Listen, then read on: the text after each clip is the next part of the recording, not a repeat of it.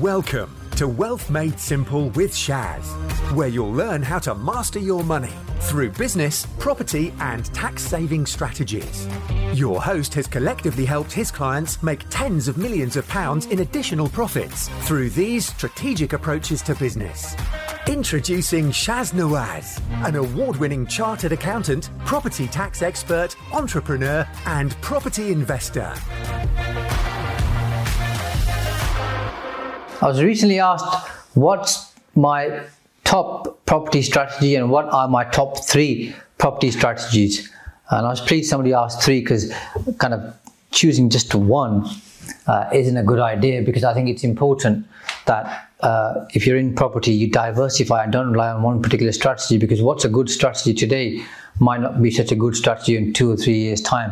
And if you expend all of your energy and resource into that particular strategy, and then it stops working well, it's going to then be harder for you to change over to something different. And it's good to diversify. If one's doing well and the other one's not doing so well for the time being, that the one that's not doing well might start doing well later on. So to have a diverse portfolio, whether it's property, business, or investing, I think it's incredibly important. So the number 1 strategy, if you've been watching any of my videos, for me is commercial conversions.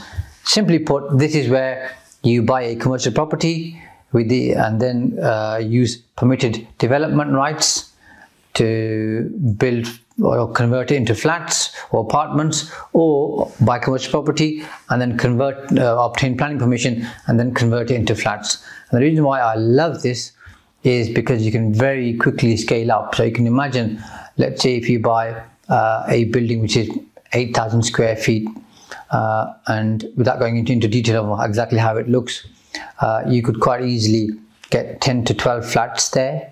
Again, depending on the size, you can fit in more, by the way. And I'm not into creating real small rabbit hutches. I like to create big space, because that rents well and it gives us better rental income, and the tenants tend to stay there longer. But let's say you can get 10 to 12 flats. So you can see very quickly you're going to start accumulating a good amount of properties and creating some real positive cash flow on a monthly basis.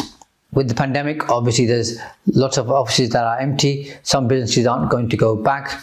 And what that means is there's a good supply out there of commercial property and some really good deals to be had at kind of really good discounts, very, very good discounts. So that's going to make it even better for you to look at.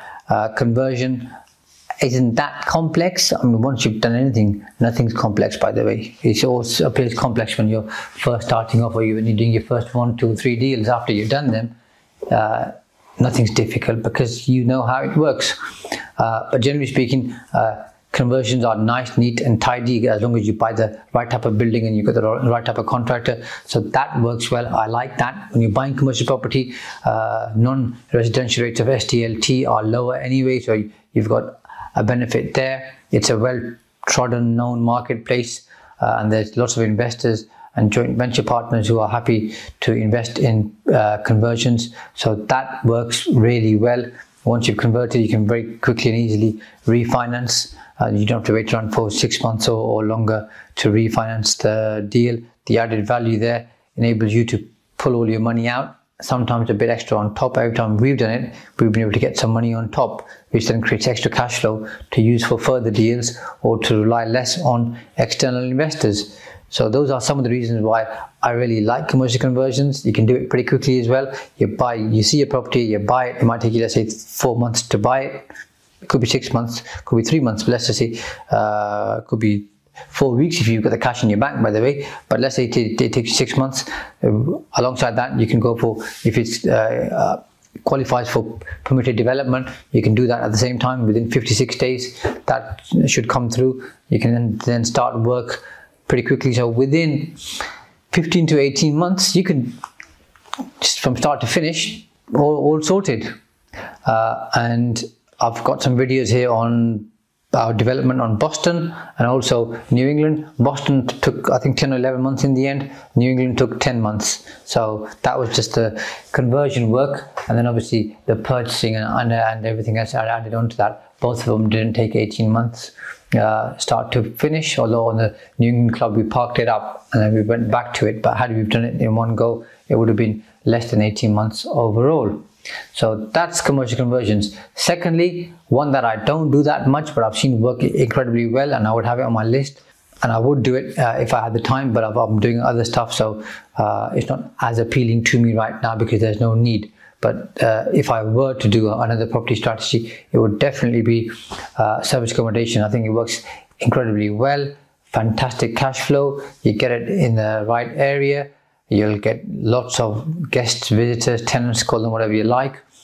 Section 24 isn't impacted on that. You've got the ability to claim capital allowances. You can make contributions into a pension and use a SAS. That works incredibly well. So there's all those kind of tax advantages which work well. You can obviously claim business asset disposal relief, which is entrepreneurs relief, without heavily focusing on the tax side. From a purely cash flow point of view, I think service accommodation is really good, and the units that I've seen my clients create are fantastic, phenomenal. They're better than hotels.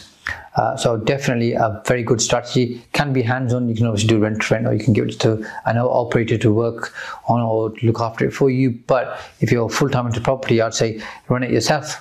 Because then you can obviously keep all the costs so that you would pay to an operator. And it's a really good business, really good, especially from a cash flow point of view. And you can also build equity as well. So that's the second one. And the third one I would say is BRRR. So buy, refurbish, refinance, rent.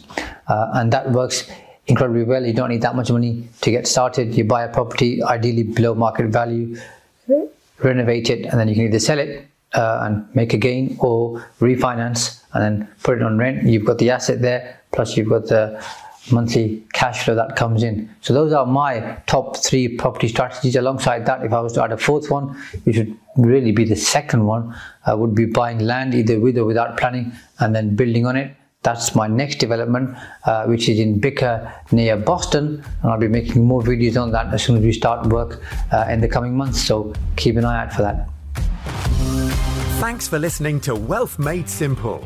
You can follow and contact Shaz on the Facebook pages Entrust Property Tax and The Profits Wizard. You can also find Shaz on LinkedIn, YouTube and Instagram.